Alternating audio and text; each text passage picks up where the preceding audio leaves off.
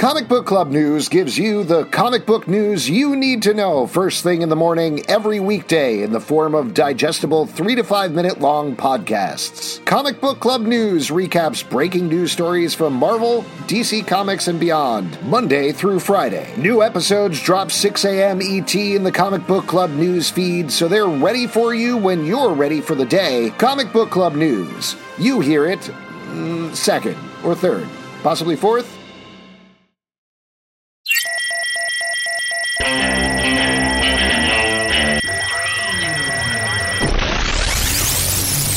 What's up, everybody? Welcome to The Stack. I'm Alex. I'm Justin. I'm Pete. And on The Stack, we talk about a bunch of books that come out this week, and we're going to kick it off with a big one, Infinite Frontier, number 0 from DC Comics. Nice, simple lineup of names here, so let's go through it. Written by Joshua Williamson, James Tynion IV, Scott Snyder, Brian Michael Bendis, Becky Cloonan, Michael W. Conrad, Joel Jones, Tim Sheridan, Philip Kennedy Johnson, Jeff Johns, and Jeffrey Thorne. Art by David Marquez, Jorge Jimenez, Aletha Martinez, Mark Morales, Joel Jones, Stephen Byrne, Rafa Sandoval, Jordi Tarragona, Jamal Eichel, Alex Maleev, Todd Dock, Dexter Soy, Howard Porter, John Romita Sr., and Klaus Janson. Now, this is your requisite post-event check-in with the entire DC universe. What's going on? What's happening with everybody? What's everybody's new status quo now that the continuity has changed? So we kind of know how this one goes, but the framing here is that Wonder Woman has maybe ascended to be a higher being. She's trying to decide about that. And so she's taking a look in on the new state of the multiverse post-Dark Knight's death metal. How'd you feel about this book? How'd you feel about the status quo? What jumped out at you? For me, I thought the Bat Cycle was sick. Cool Green Lanterns thing, and I love the last page, but what is happening now with DC? Wait, what do you mean, Pete? Well, like, we were really enjoying these DC kind of what-if books, or like, you know, and now it's just all over, and Philip Kennedy Johnson, when he was on the show, talked about this a little bit. He said that the future state things are, and they talk about this in this book as a bit as well, but not as explicitly, that they're a possible future or a possible futures. These are places the continuity may be going or may not, but they're not ignoring them. And you can see that a little bit in the Batman story that teases the Magistrate storyline that plays later in the Stack podcast. We're going to be talking about Batman 106, where that plays in a big way. But that's what we're getting here is these new status quos, these new setups. They might head towards these disasters that we've seen in Future State, but also maybe not. We'll have to see what happens. And I really like that. I like the confidence with which DC moved forward through Future State and into this, where it's like, okay, all that stuff happened, you read it, and then we're not going to dance around it. We're just going to jump into the books, and we're going to start to pepper those things in, those things that we like, those things. Though.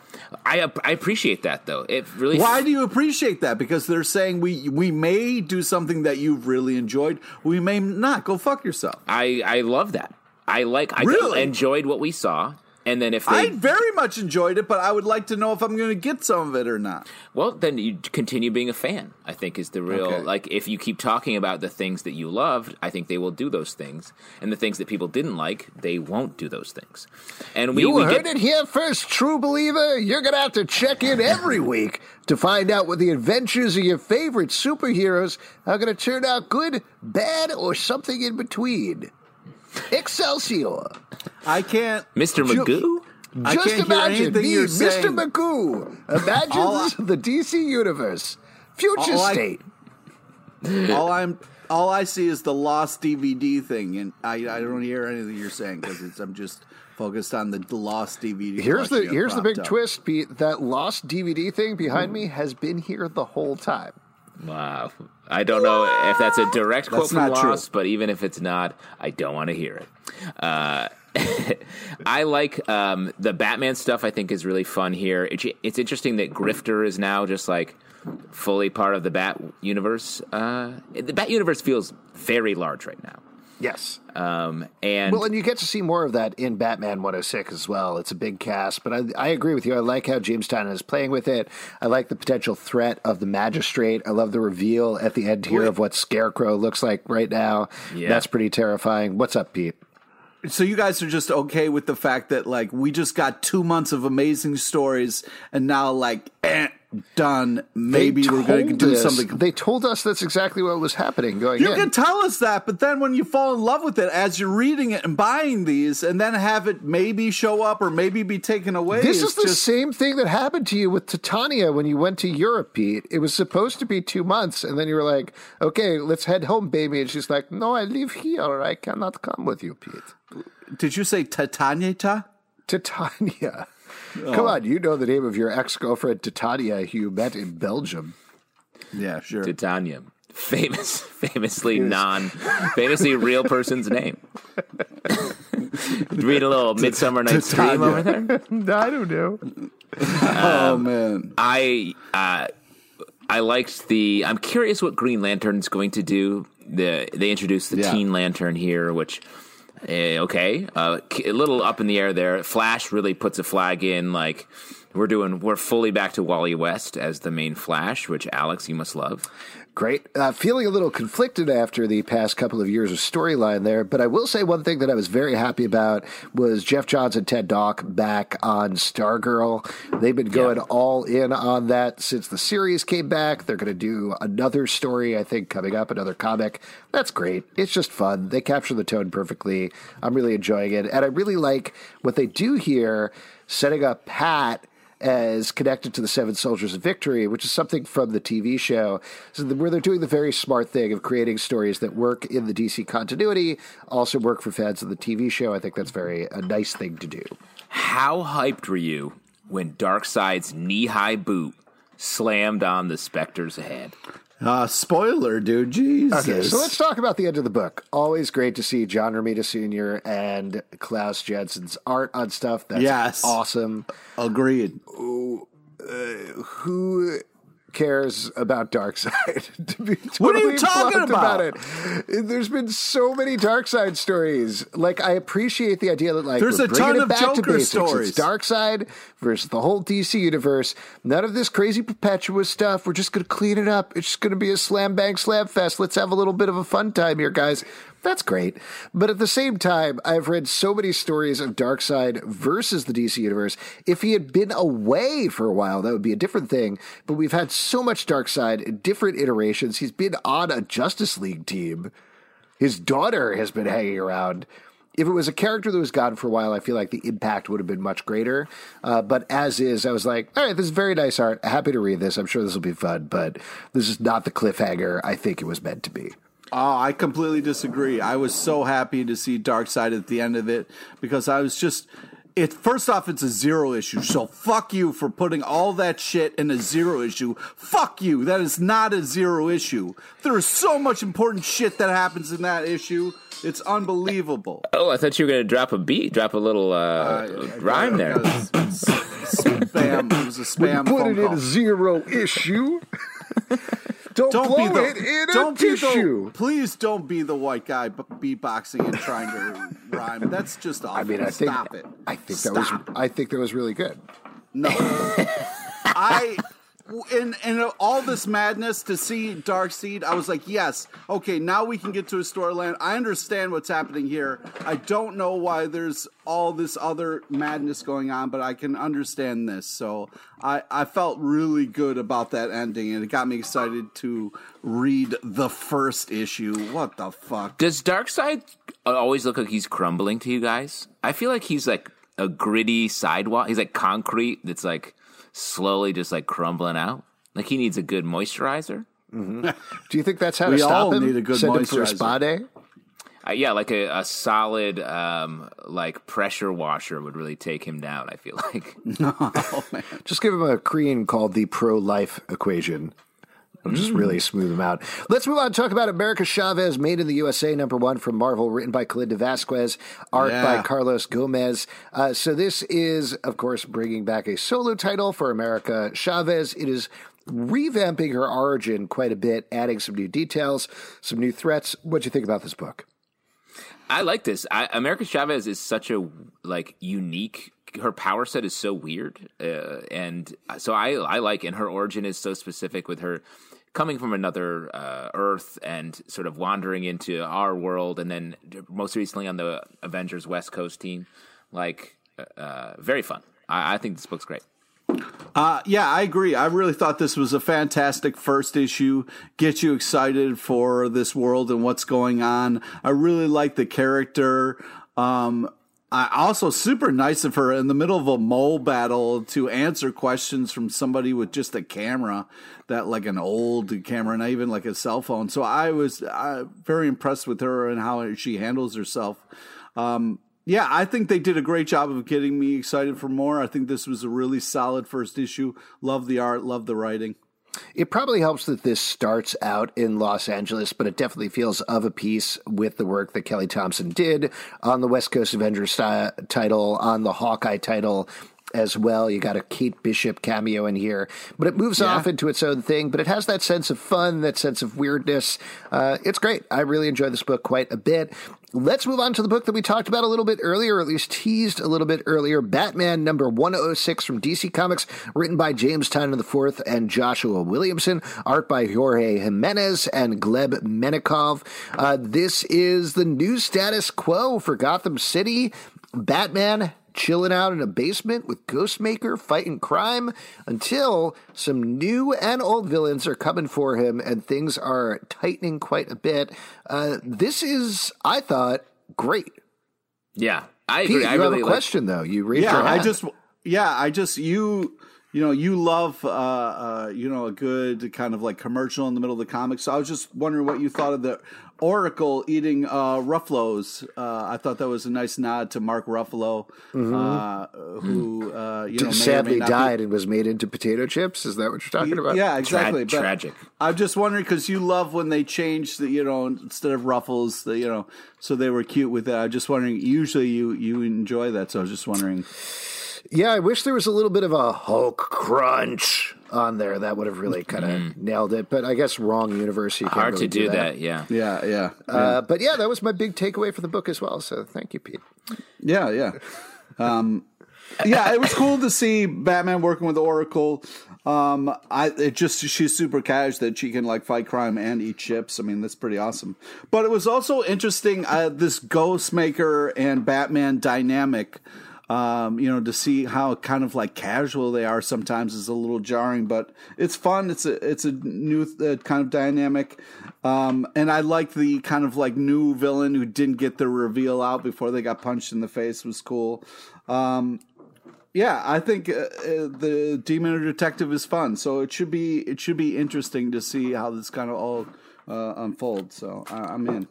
Yeah. And the way that this spins directly out of the future state stuff to have this villain, this scientist setting up the magistrate program that they really used a ton in the future state, but never really resolved. So I think that's cool. And we get to see that sort of build up. I do miss, I think it's strange that Ghostmaker is replacing Robin, basically. Yeah. In a weird way. We get a Robin backup here in this issue, which I also thought was cool. Oh, that was awesome. Yeah. Now, after you've had a long day of fighting crime, do you go home and spar with your buddy? I'd be like, come on, man, let's take it. Sure, if you're a chef, you're cooking all day and then you go home and you eat. Same thing. Cooking and eating is actually two very different processes. No, I don't think so. Yeah. I don't think so. Maybe a chef goes home and orders food because he's so tired of cooking. We've talked about this quite a bit, but James Tynion's run has sort of had these weird stops and starts. It's been so good across the board, but it was supposed to be a very short storyline. Then it got expanded. Then it got interrupted by the Future State and Dark Knight's death metal stuff. So this feels like a new, fresh start for him, and I'm really hoping this time it gets to be whatever ongoing story he wants to tell, because he's such a good storyteller. I don't want to see another event come in or another switch or something like that. I want to see what is the long form story that James Tynion has to tell on Batman.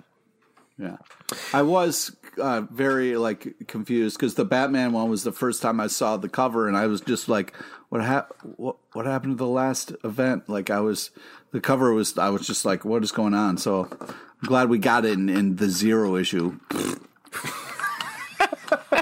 Well, let's move on to something you probably liked, Pete. Demon Days X-Men #1 from Marvel Comics. Story and art by Peach Momoko. This is a very different take on the X-Men. What'd you think, Pete? You like this book? Well, yes, I did very much. The Huge art, X-Men fan, Pete LePage. Normally, yes. The art is absolutely glorious. It is just almost like a painting here. I'm a sucker for watercolors. I just love it. The character designs are so cool and unique. It's got this kind of like old style meets new. I'm very, very much into this. It was really cool. And the wolf is Wolverine named Logan. I was in it to win it, and they really delivered on this first issue. I agree. The art is it's really beautiful here. Yeah. I thought it was interesting for an X-Men book to have Venom be the sort of villain and Hulk sort of be here. Is what I took the big red dude to be. Two characters in Marvel, so. Yeah, but I don't know if you've followed the X-Men really, but they're traditionally not associated with them. Well, that was the thing that was confusing to me. I read this book, and not once did any island fuck another island, so it didn't feel like an X-Men book to me, to be honest. I think it was implied that Japan was fucking another the Philippines. Name one other island. I was going to say, I was trying to name a neighboring island. Because, the islands don't travel to fuck. They fuck the neighboring I can island. picture the map zooming out in your head, and it's just Japan, and there's nothing around you except ocean. A lot of ocean. A lot of ocean. There you go. Yes, very good book. Let's move on and talk about Suicide Squad #1 from DC Comics, written by Robbie Thompson, art by Eduardo Pansica. This is bringing in a little bit of the upcoming movie with Peacemaker. The thing that I thought was kind of fascinating about this, we didn't talk about this. This happens in Infinite Frontier #0, continues in the Batman issue, but big event.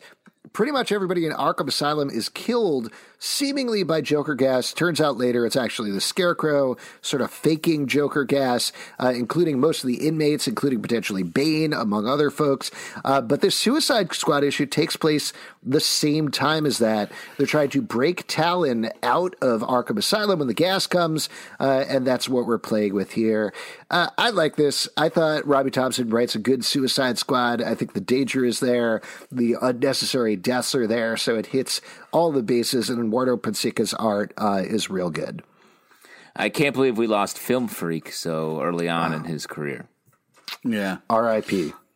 Yeah, I mean, I agree. I thought this was really great issue, and hopefully the movie will be just as enjoyable. It's fun because all the Peacemaker dialogue, in my head, it was John Cena speaking those lines. I didn't like the Superboy reveal. Did not like that. That was scary. I thought it a really great ending. And then it was also weird how Waller was like, I'm tired of losing. She loses a lot. She loses a lot. I love the shot of the page of Superboy was great. I thought the kryptonite shackles and the green. It made me sad. It's sad. It is sad because Superboy's a hero and he's trapped. Yeah, sorry about that, Pete. I hope you get past that. Let's talk about Wiccan and Hulkling, King in Black #1 from Marvel, written by T.D. Howard, art by Luciano Vecchio. This is following up on the Empire event. They are married now. They're ruling space. And, of course, some goop dragons bash their way into their honeymoon, and they have to deal with that. Lots of fun stuff in here. I always like a good Wiccan and Hulkling book, and I think T.D. Howard captures their voices quite well. Yeah, and this book, I like that this was just like a fun book. It wasn't like trying to do a bunch of stuff. It was like, okay, we know where these two characters are, but we haven't actually seen them be married and be ruling. So let's just do that and have it be a fun tie-in. And I think it was very successful at that. Yeah, I completely agree. The lightheartedness added to this big kind of King in Black event was really cool. I really love the interaction of like the guy who's like holding up the little orb and there are a lot of really cool moments, fun little moments. I also like how when they get the robot present, they think it's just a champagne delivering robot, which is just a fun thing. And then just to see them together is great. I think this is just The art's fantastic. There's just enough action, balanced with fun, and give us some good relationship moments. This is just a great book from start to finish. You kind of know what you're going to get a little bit, and they really deliver on it and don't let you down. I was very happy with this book. Next up, The Swamp Thing, #1 from DC Comics, written by Ram V, art by Mike Perkins. This is a new Swamp Thing with a new MO, new villains, new weirdness, same old horror. Justin, I bet you love this one. Same old plant stuff. Guy. And we should mention on the Future State beat, this is the team that wrote the Swamp Thing Future State book that was so excellent. Here they're dealing with an entirely different Swamp Thing, entirely different story. But I think if you like that, and that book was great, it was very exciting to see them taking on this one as well. Yeah, I agree. The Future State book was very sort of clinical. Like it got into some. It was about Swamp Thing sort of building his children and how he did it in this future Earth. And this brings some of that clinical wraparound to this series. And then we just get into some brand new characters, some mythology building. I think it's the same sort of Green versus the Rot situation in a good way, but a brand new character who's Swamp Thing. He doesn't seem aware that he is Swamp Thing, and we're getting that sort of slowly told over the course of this first issue. Really nice art. This book reminded me of early Starman, both in sort of the writing and the art style. So I'm here for it. Couple things, Justin, if you don't mind. Since I do mind. So let's just do one thing from you, Pete. Oh, okay. All right. Great. So if it's just one thing, I guess I'll just pick it starts off with a plane being grabbed out of the sky by a giant, let's say, beanstalk. That's really high up. I mean, to grab a plane okay, so out of the guy, sky. Can I clarify this one? I'm talking to Justin. Oh, okay. I'm having a conversation with Justin. He's a Swamp Thing expert, trying to get some clarification here. Are you familiar with no, go ahead, one of the other major Beanstalk storylines, Jack versus Beanstalk? Right. I'm very familiar. That Beanstalk went very high up. It went so high up, there were giants living there. Yeah, so that's why I thought. That's why I said Beanstalk, because that's the only thing that I know that could reach a plane in the sky. There are big, tall, terrible giants in the sky. That's true. That's the point Alex wanted to make. Yeah. Alex is not very religious, but he does believe that giants live in the sky in the clouds. Listen, on top of clouds. The lyrics I know from Into the Woods, I say out loud whatever I can. No, that was not a Beanstalk, Pete. The new Swamp Thing was riding on a plane. He was having nightmares, and in his nightmare, he pictured himself exploding into plants out of the plane.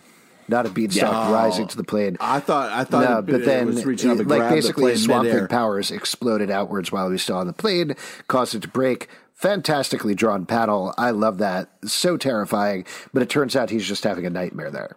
Oh, okay. He's made of plants, though.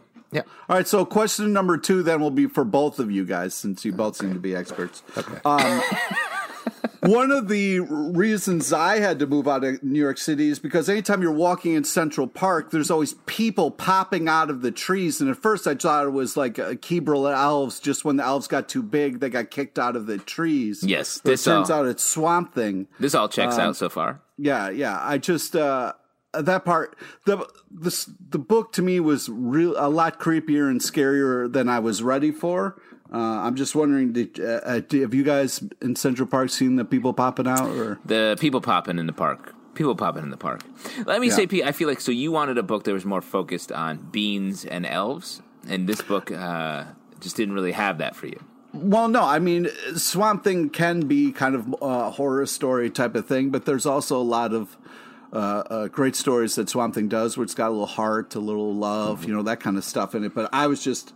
They went straight kind of horror for this issue, so I was a little. I think they're going to back. Once we get to know the character, I think they'll find the heart there. And the Swamp Thing also great history of horror. Have you guys ever grown beans? No, but I will say that when you're walking out and somebody pops out, that happened to me one time, and he showed me many beautiful things that I hadn't thought to explore. 100%. Let's let that hang in the air for a little bit longer. Nice. Pete, any other questions? Thank you for fielding those. I appreciate it. Absolutely. Anytime. Let's move on and talk about Nocterra, #1 from Image Comics, written by Scott Snyder, art by Tony S. Daniel. Now, we had Scott on the live show a couple of weeks back to talk about this very book. He teased it. It's all about a post-apocalyptic world where there's no sun, and a girl who lives in it who used to be blind and is now the only one who can lead them. I'm just a post-apocalyptic girl living in a post-apocalyptic world, Alex. When will you understand that? I thought this was great. This is Scott Snyder's big, wild storytelling matched with Tony S. Daniel superhero art. I love the idea of a post-apocalyptic world where it's 13 years later and people are like, time to dress crazy now. Let's do this. I can't wait for the apocalypse when it's like, all right, now you can wear lights on your head and stuff. Like, get loose with your fashion. We're living in an apocalypse right now, and I'm dressed the same as I always am. Exactly. You're not taking advantage. I'm not. I tell you, the truck lights in this is amazing. I hope that catches on and truckers start like really lighting up their trucks like that. So that's magical. Yeah, when will the truckers catch on? Yeah. I like this book a lot. Really fun world that's created here. Scary. You ride along with our main character here and really feel for her. It's fun. Yeah, art's great. Really think it's like a very interesting, cool story, and they do such a great job of getting you kind of excited for this world and trying to figure out all the things that have gone wrong. A lot of really cool, interesting moments. I did want her to look a little bit more like a trucker and less like a superhero, but whatever, that's cool. No, but I think that's what you do with Tony S. Daniel. He's an amazing superhero artist, so you lead into that and you get wild designs and you give people superhero costumes and you make that work. Like, it's Scott playing to Tony S. Daniel's strengths the same way that he does to Jock, or the same way that they do in Undiscovered Country to Giuseppe Camuncoli. Just like leaning into those artists and what they can do and then following this pass down. I think that's what works here, and it's fun. I don't think I've ever heard anyone utter the phrase, I wish that person looked more like a trucker. And I appreciate it. Very rarely said thing. Next up, Crime Syndicate, #1 from DC Comics, written by Andy Schmidt, art by Kieran McCowan and Brian Hitch. Here we're getting a semi-satirical look at the Crime Syndicate and their world and how they come together on the newly revamped Earth 3. What'd you think about this one? These people love crimes. It's our heroes, but they love crimes. Mm-hmm. This didn't really hit for me, to be honest. There's some bits that I liked in it. But maybe you didn't get it, Alex. But it's like the heroes that you know and love, but they love crimes. My favorite page is the backup story for which shows I don't remember, Ultraman. Is that what he's called? The Superman analog. Ultraman's origin, and it's a riff off of All Star Superman. And you get the first 3 panels are kind of the same, and then the last one is it shows the Kents. And it's like deranged psychopaths or something like that. That's funny. That made me laugh. But then I feel like it didn't quite follow up from there, the rest of the story.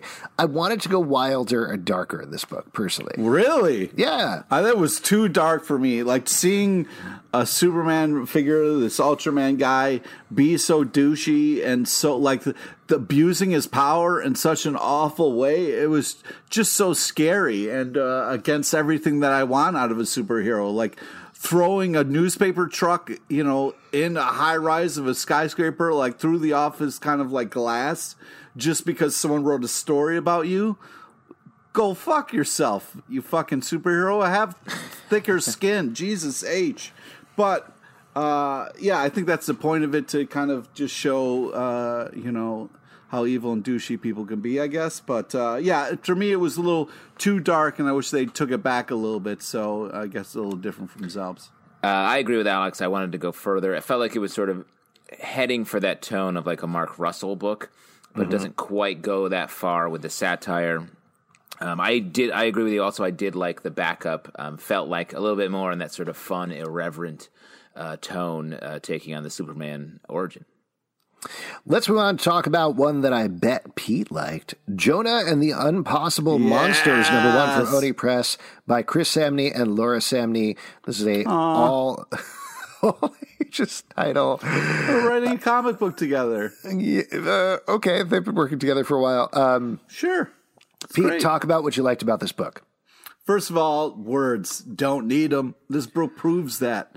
A lot of amazing panels with barely any words. The art's unbelievable. Love the character design. Such a cool, interesting world. And also kind of a nightmare, I'm sure, for you parents. Two Utes over there, that has to be like your worst nightmare. You know, you're watching your kid, then all of a sudden you get taken out, get a bump on your head. Now you don't know where your kid is. I mean, that has to be like your worst nightmare come true. But yeah, I really, really enjoyed this. I think it's such a solid first issue. I can't wait to see where this goes. I agree. This was very fun. It reminded me, maybe I have bone brain, given what we've talked about lately, but it reminded me of Jeff Smith's Bone. Come on. Everything can't remind you of Jeff Smith's Bone. That's not the times I've mentioned Bone in the last couple podcasts we've done have not been because something reminded me of it. And this legitimately does. It has that sort of really smart paneling, good storytelling, like some heart to it. I liked it a lot. I thought this was really good as well. Just classic storytelling, like you were saying, Pete, from the Samneys. I think they did a great job. If you're looking for something fresh and new, check this out. Next up, Sea of Sorrows, number 4 from IDW, written by Rich Dueck, art by Alex Cormack. This is continuing a increasingly bloody and deadly mermaid saga. Bunch of folks trapped on a ship. It's like Under Siege, but with killer mermaids. I think that's a fair way of putting it, right? Ooh, that's nice. When does she sing Part of Your World? I just feel like I just don't know how they're going to work it. It just hasn't come yet, but there's a couple more issues to go in the miniseries, so I'm sure it's coming. I like this book. It's got such a great tone to it. Obviously, Under Siege is a lot of huge fans out there of Under Siege, especially Under Siege 2. Dark Territory? Yeah, of course. Oh, my God. 100%. Way to drop that. You're a huge Train fan, so the fact Are you guys talking about fucking Seagal movies over here? Yeah. Specifically Always. Under Siege 2. Now, okay. Alex, when you got into Under Siege 2, did you come at it as an action movie fan or more from a Train fan who just wanted I was more of a people popping out of a cake fan. That's kind of where I started with Under Siege, and then I sort of went from there. Nice. A lot of people come to it from that way. You should check out my letterboxed list on that. Oh, my God. Yeah, movies with people popping out of cakes. Anyways, back to the comic. So this is like very scary, very intense, and the paneling and just the action and the design of this really does such a great job of like really getting into this frenzied, like, holy shit, what's going to happen? All these things are kind of happening at once to this ship. And just when you think like, okay, I got a handle on this like evil mermaid, it keeps getting heightened levels and levels of how scary she actually is. This is really just a horrifying, amazing comic that really creeps me the fuck out and makes me never want to go on a boat again.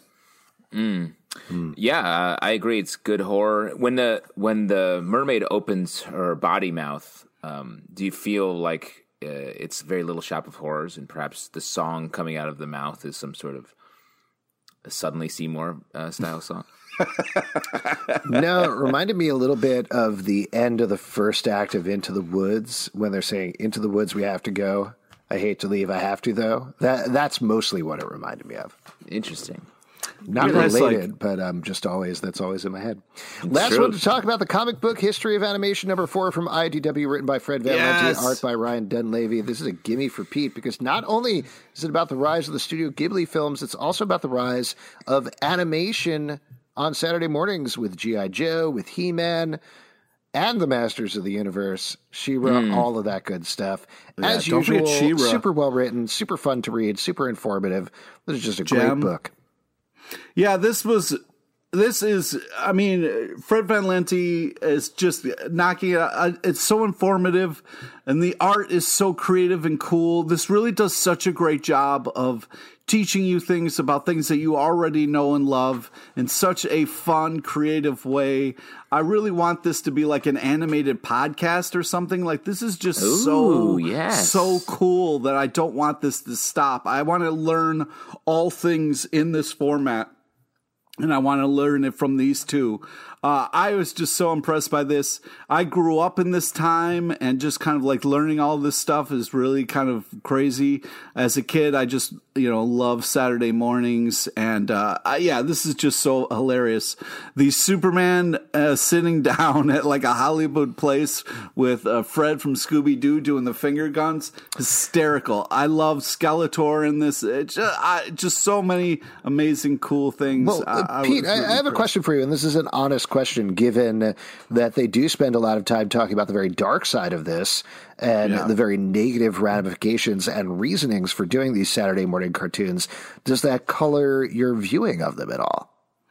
No, I mean, unfortunately, when you learn about things, especially, things that happen, back more in time, you're always finding out racist, fucked up bullshit things. So it's, unfortunately that's life. But, as a kid, those kind of Saturday mornings were amazing. So that doesn't, it's hard to go back and watch some of those things because they really don't hold up. But it didn't hurt reading about it and learning about that. Which now that you're an adult, your Saturday mornings are a fucking nightmare, right? Yeah. Got to watch your Saturday morning documentaries. Oh, man. With a big bowl of cereal and a bunch of serious movies. Here we go. Another murder doc on Netflix. What I think Fred Van Lente and Ryan Dunleavy do so well is they add the little details that that are so hard to find. It's so well researched and then well illustrated by Ryan. And a couple of them that I really liked here were just how everything was sort of made up on the spot. All these things that feel so important or particular, like Yabba Dabba Doo and the name of Scooby Doo, and it's just like, oh, hurry up, this is Doo. Name, or like, hey, say Yahoo, and instead he said Yabba Dabba Doo, and then it became like this super iconic thing, and it just feels like stuff like that doesn't happen anymore in the creative process. So being able to read this and see this is so cool. I take offense to that because we usually make stuff up in the moment, and it becomes, comedy gold. So we do. Yes, I'm speaking more, I guess, on television. I mean, you can't script Nutflex. Classic. If you'd like to support our podcast, patreon.com/Comic Book Club. Also, we do a live show every Tuesday night at 7 p.m. to Crowdcast on YouTube, iTunes, Android, Spotify, Stitcher, or the app of your choice to subscribe and listen to the show at Comic Book Live on Twitter, Comic Book Club on YouTube, comicbookclublive.com for this podcast and many more. Until next time, we'll see you at the virtual comic book shop. Comic Book Club. Come on, Comic Book Club. Comic Book Club. Nerds Big Club. Join Alex, Justin, and Tony every Tuesday night. Once a week, that blows your mind with their comic sense. Enjoy all your favorite sports like never before at BetMGM. Sign up using code CHAMPION and receive up to $1,500 back in bonus bets if you don't win your first bet. When you register with BetMGM, you'll get instant access to a variety of parlay selection features, live betting options, and the best daily promotions in the business. And with BetMGM at your fingertips, every play and every game matters more than ever. Remember to use code CHAMPION and receive up to $1,500 back in bonus bets if you don't win your first bet. Place your money line, prop, or parlay bets with the king of sportsbooks today. BetMGM and GameSense remind you to play responsibly. See BetMGM.com for terms. 21 plus only. Virginia only. New customer offer. Subject to eligibility requirements. Rewards are non-withdrawable bonus bets that expire in 7 days. Gambling problem? Call 1-800-GAMBLER. Promotional offer not available in Washington, D.C.